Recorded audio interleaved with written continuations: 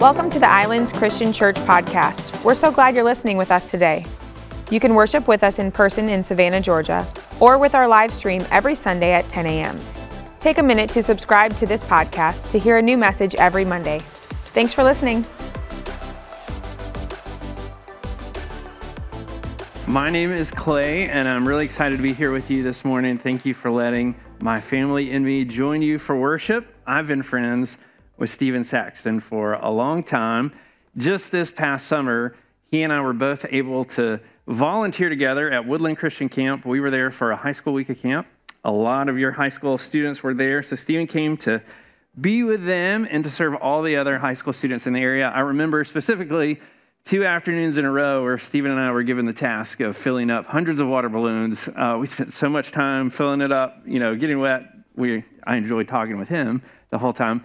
But then the teenagers destroyed those water balloons in 30 seconds, just like that. All that hard work was gone. But I want you to know, and I'm sure you do know, how great of a pastor you have in Stephen Saxton. I'm thankful for him.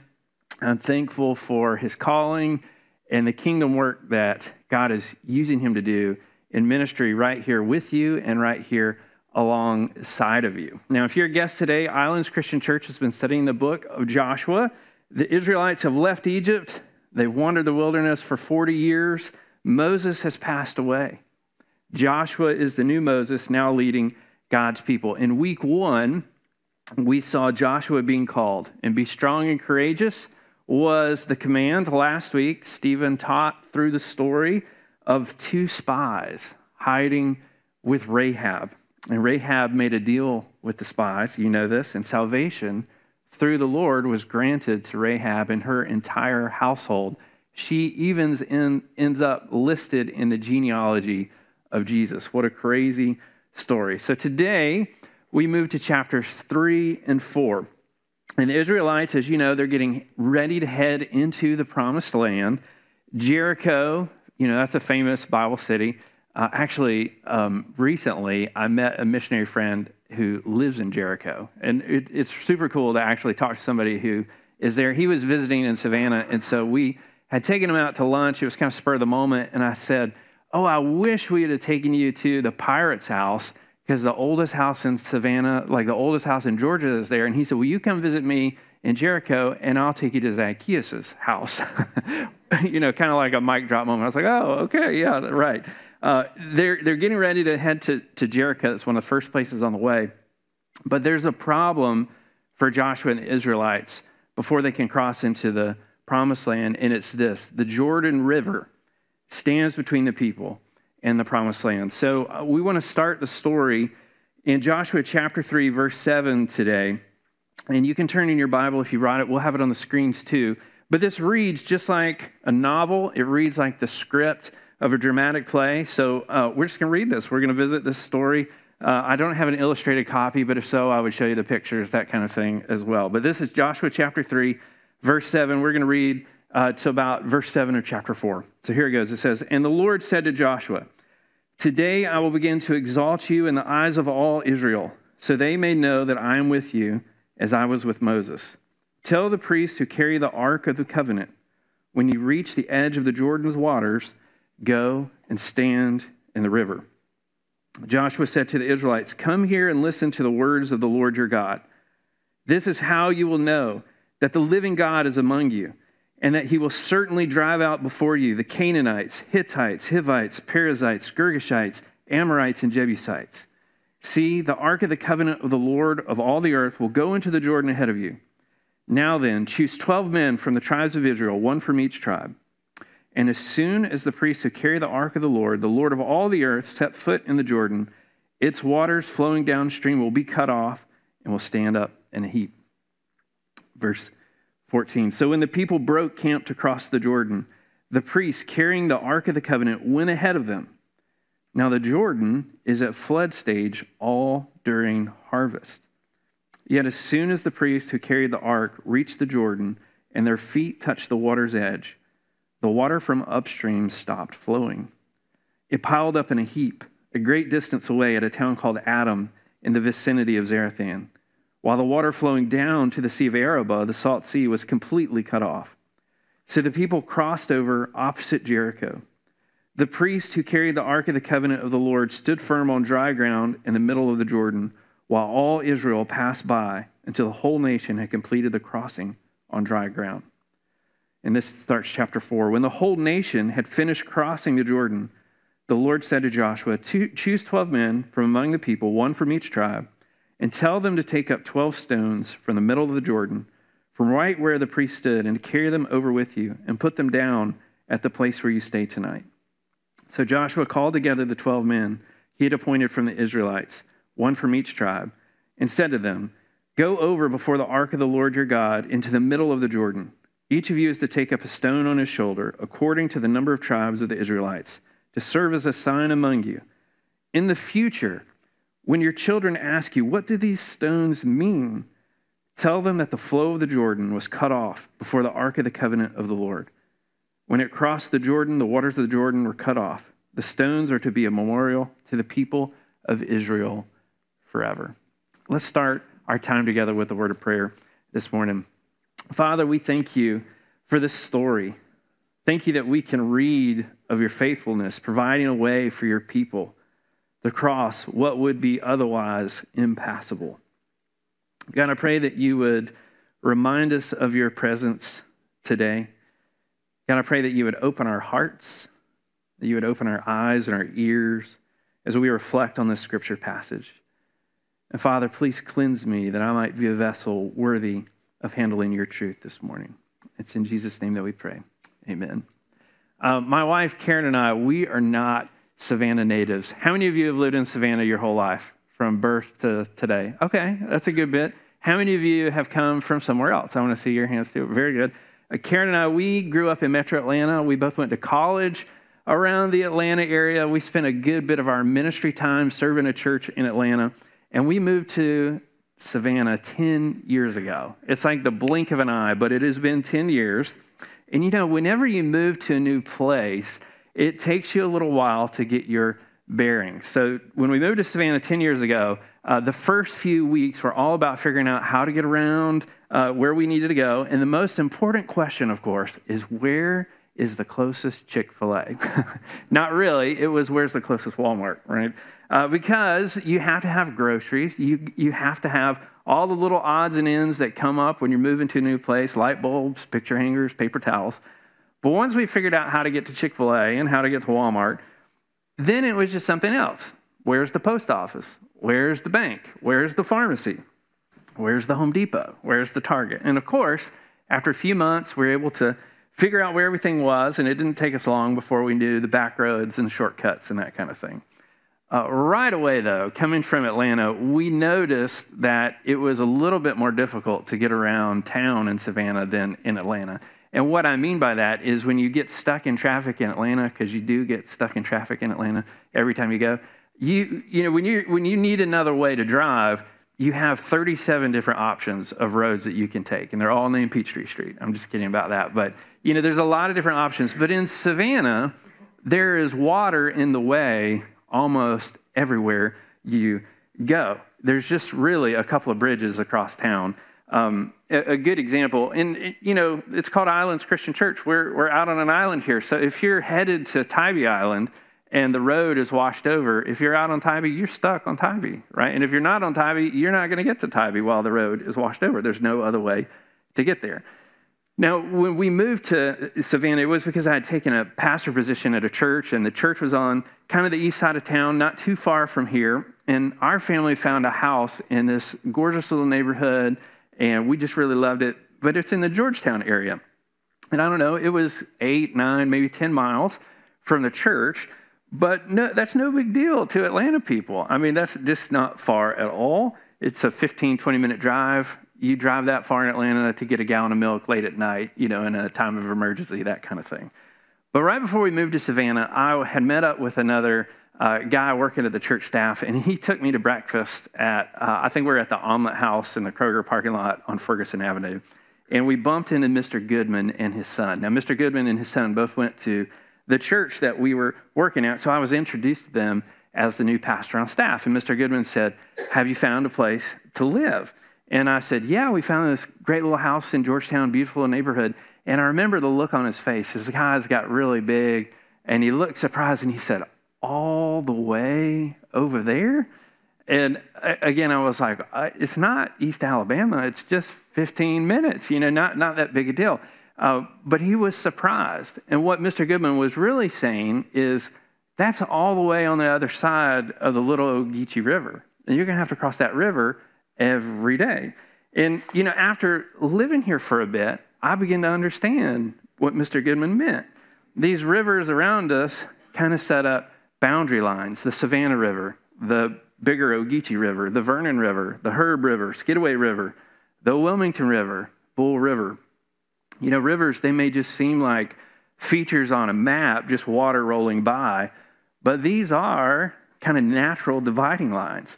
If you live on Wilmington Island or Whitmarsh Island, then you're probably going to go to the Walmart on this side of the Wilmington River.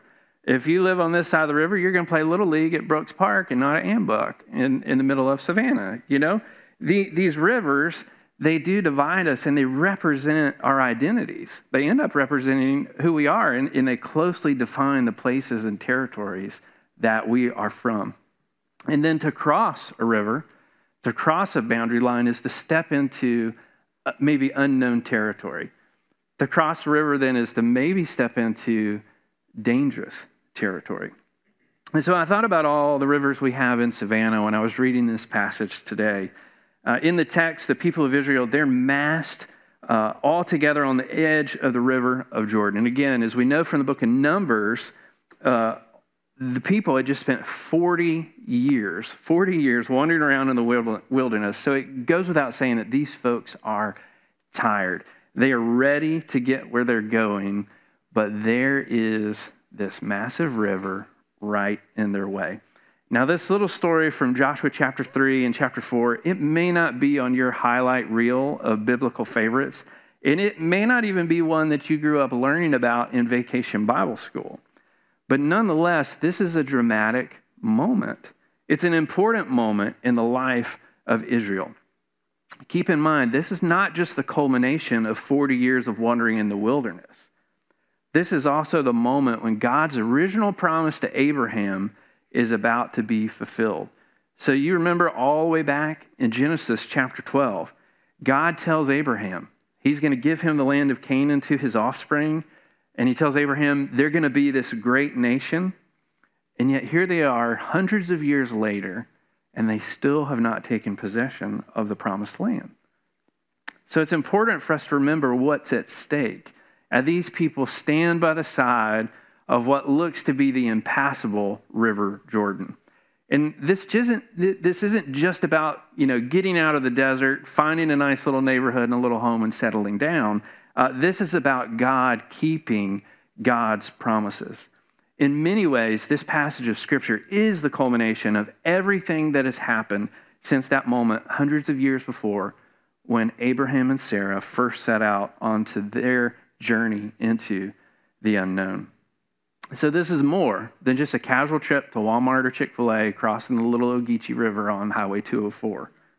For the people of Israel, this is the beginning of a new life, a life that has been anticipated, a life that has been awaited for many generations. But first, they have to cross that river.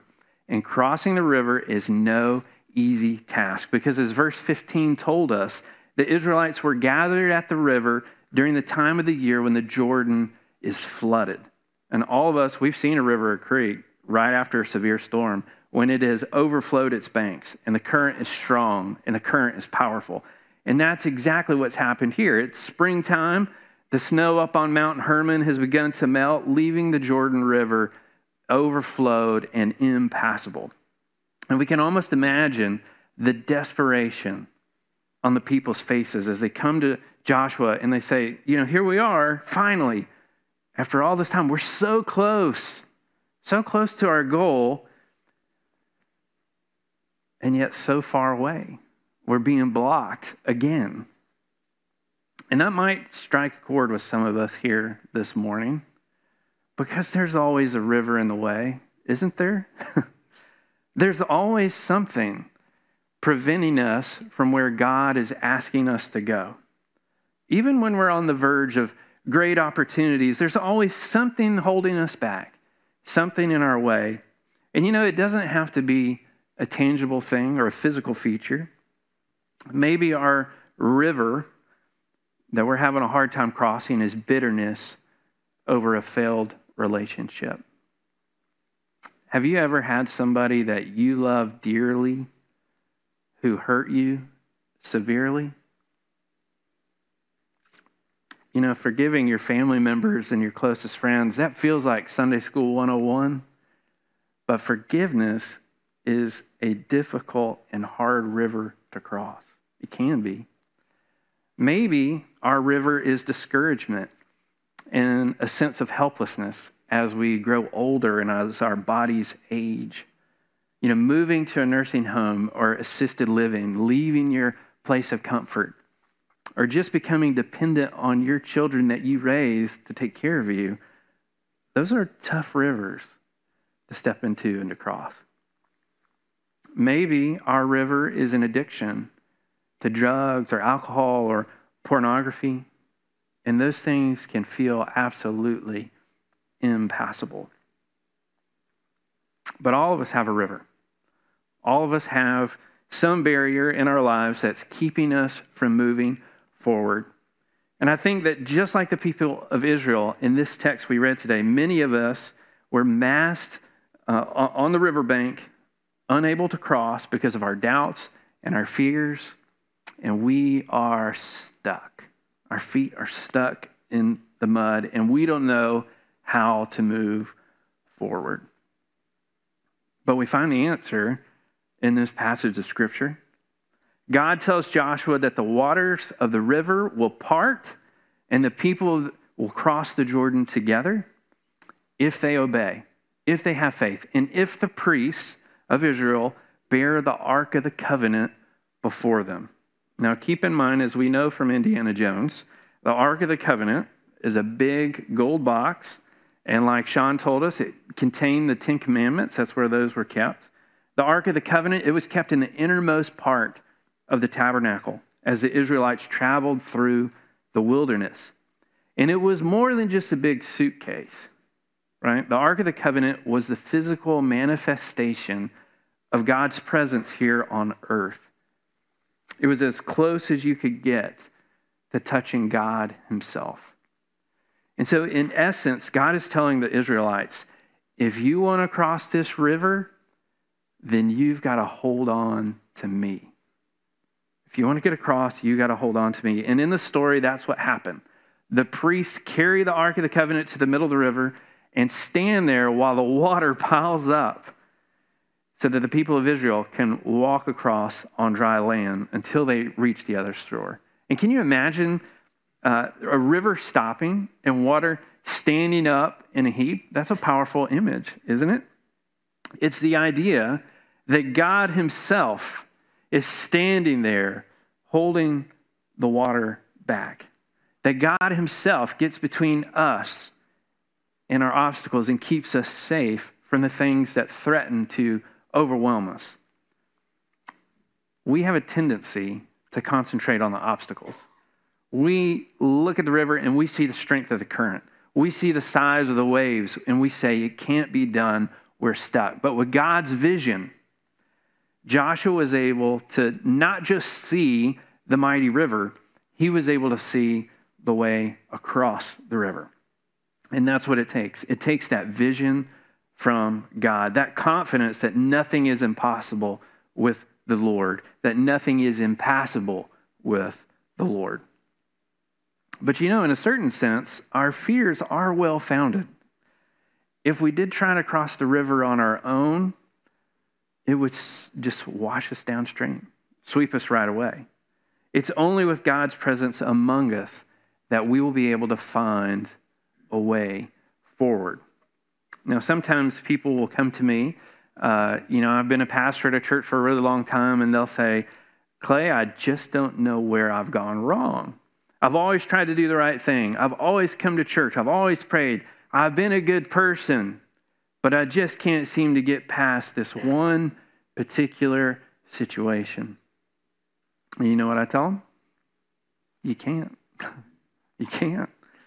On our own, we can only do so much. And it really doesn't matter how good we are. It doesn't matter how successful we've been. It doesn't matter how many businesses you've founded and led. It doesn't matter how much money you have in the bank. There are just some things in life that you and I cannot do on our own. We just don't have the strength for it. And I know the myth of rugged independence that we Americans like to believe in.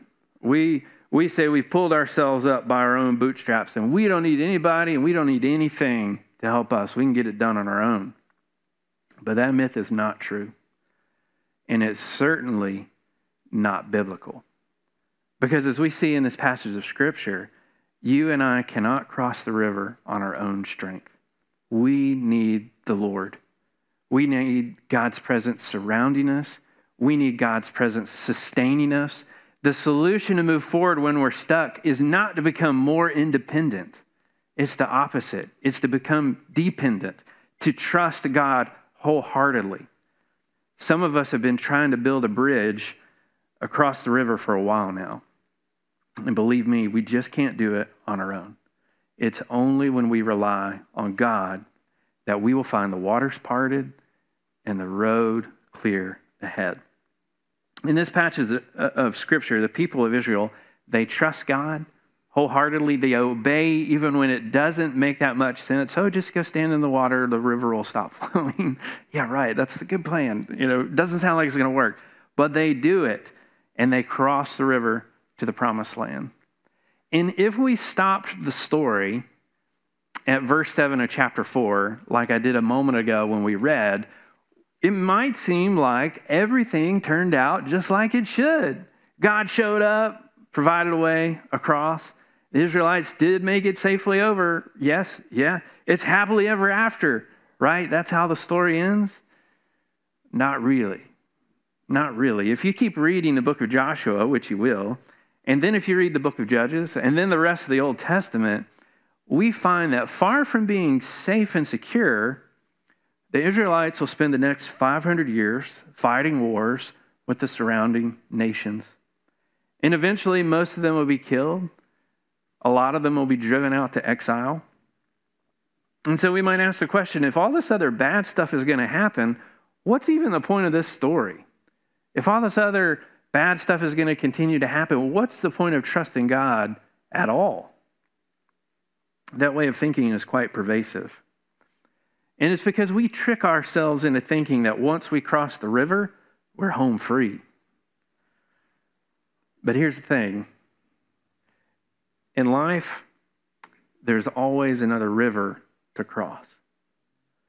When you heard this story read this morning, you're like, maybe I've heard this before. Have the people been in front of a large body of water, trapped, and needed to cross? Yes, you have heard that story before, right? Most of the Israelites, though, crossing here, they were young. There were only two that were left from the first generation who came out of Egypt, and that's Joshua and Caleb. Most of the older generation had died out in the wilderness for their lack of faith, but Joshua and Caleb, they remember too, possibly quite clearly, another river 40 years before. Now, on that occasion, it was Moses who held up his staff, and the Red Sea parted as the freed slaves walked across on dry land. So at least for Joshua and Caleb, crossing the Jordan into the promised land was not just a demonstration of how God leads us into a new future. It was a reminder of how God has guided us safely in the past. And I think that's a reminder some of us may need this morning. Because it's easy to believe that once you cross that river, it's smooth sailing from here on out. But the reality is much different. The reality is life is a series of rivers to cross. There's more than just one.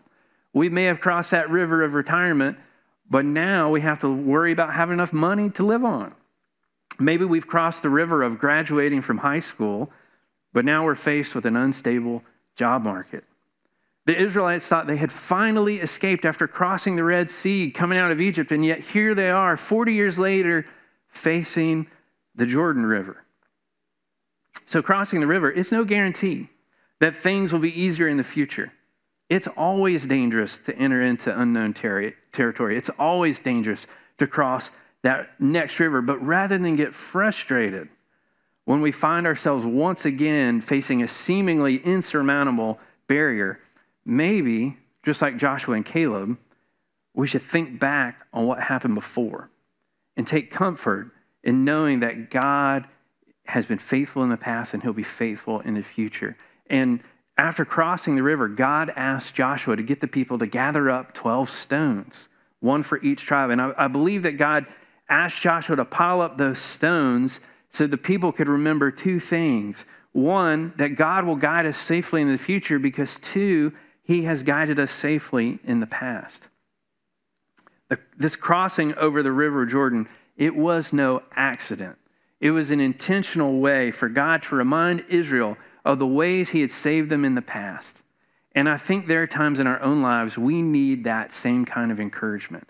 We need a stack of stones piled up to serve as a memorial to God's provision. We need a stack of stones to remind us of God's blessing. We need a stack of stones to remind us of God's rich generosity and care. Maybe you felt like God was with you before, but you want to know, is God with me now? We thought we were past all those problems. We thought we had moved on, and yet here's another river. What do? The answer is look back at the stack of stones. With the grace of God, he will lead you across the next river.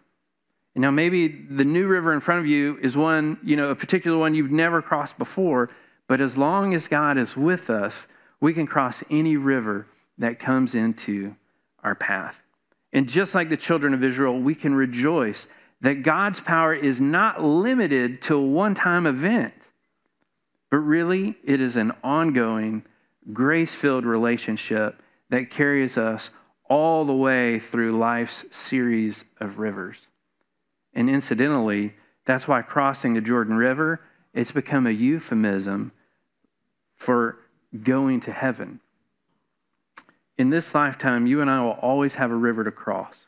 It's just one darn thing after another. But as another old hymn says, in the sweet by and by, we will meet on that beautiful shore. And on that day, we will celebrate that at long last, after crossing many rivers along the way, God has safely led us to the promised land. I have a cousin named Mike, and Mike is actually my mother's first cousin. We have a big family. When you have a big family, you know exactly who's once removed, twice removed, all that kind of stuff. But Mike is my first cousin once removed. Mike is about the same age as my parents, in his 70s. He grew up in East Point, Georgia, just outside of Atlanta. Mike ended up going to Bible college at Lincoln Christian College, where he met the love of his life, Patricia Sue Jenner. And Mike and Pat were married on June 5th, 1971, long before I was even married. Together, Mike and Pat crossed many rivers. They served in churches and in ministries, led choirs, all kinds of stuff. And throughout their marriage, they held on to Jesus, just like those Israels were holding on to the Ark of the Covenant. Mike and Pat had 5 children, 18 grandchildren, and that's just some of the fruit of their life with Jesus. Now, I can't remember exactly when, but Pat began having problems with her health. She would get worse and then get better, worse and then get better. And then out of nowhere, Pat unexpectedly passed away in the middle of the night on March 7th, 2017. Pat's funeral was March 10th, 6 years ago. And I remember being there 6 years ago, all those 18 grandchildren dressed in their Sunday best. And near the end of the funeral service, Mike got up to say a few words about losing his bride. He got up to say a few words about their 45 years together in marriage. And courage is what I remember. Mike being so strong and so courageous to stand up in front of the church to speak about his beautiful wife and their life together. I remember Mike, he said to everybody, he had absolutely no interest and stepping into this next river of life without his wife by his side. But he had no choice. What would his life be like after losing his wife of 45 years? This would be the hardest thing he ever had to do. But then Mike reminded those 18 grandchildren that they are living stones for him. If you're familiar with 1 Peter chapter 2, it tells us that we are being built as living stones into the foundation of a building that is God's kingdom. And he said, you, my grandchildren, are reminders, living reminders of God's goodness to me, of God's goodness to my wife. And he said to them, he said, grandchildren, you look here, look at me, and I want you to remember this day that Paul got up in front of you, and it was his hardest day. And he said, he's never been more afraid. But he told him, he says, your Paul has Jesus. And when you have Jesus, you don't back down from the tough things in your life. You face them head on. And he said, when you have Jesus with you, you never give up. And so Mike said, trust Jesus. Watch me, because I'm not going to be perfect, but Jesus will be perfect. And Jesus is going to help me cross that next river. And Mike told his grandchildren, Jesus will be there for you too on your toughest day. Just like he's here for me, your pawpaw, on his toughest day. I remember sitting in the church crying as Mike said those words to his grandchildren. And I remember Joshua leading the Israelites across the Jordan River. And it encourages me to rely on the power of the gospel, the good news of Jesus in my life. I want the same for you. I want to encourage you to hold on to Jesus. You cannot make it on your own, but the good news is you don't have to. You can rely on the strength of Jesus, and the grace of Jesus is sufficient for you. Let's pray together. Father, thank you for these stories of your faithfulness and these stories of your love. God, help us to hold on to you while we step into the next obstacle along our way. Lord, show us someone in our lives that we can talk to who will listen to our fears. Father, help us also to see those who need us to listen to their fears. Father, give us the courage to ask someone else to pray with us as we hold on to Jesus while crossing life's toughest moments. Father, I pray that you would point out to us that we could see a stack of stones in our lives that represents your faithfulness to us. I pray for reminders, and I pray that we could be reminders for others. I pray that we could be your people, that we could be a community, a church, reminding everyone around us that Jesus has the strength to sustain, that Jesus has the strength to part the waters and to carry us safely. Thank you for loving us. It's in Jesus' name we pray. Amen.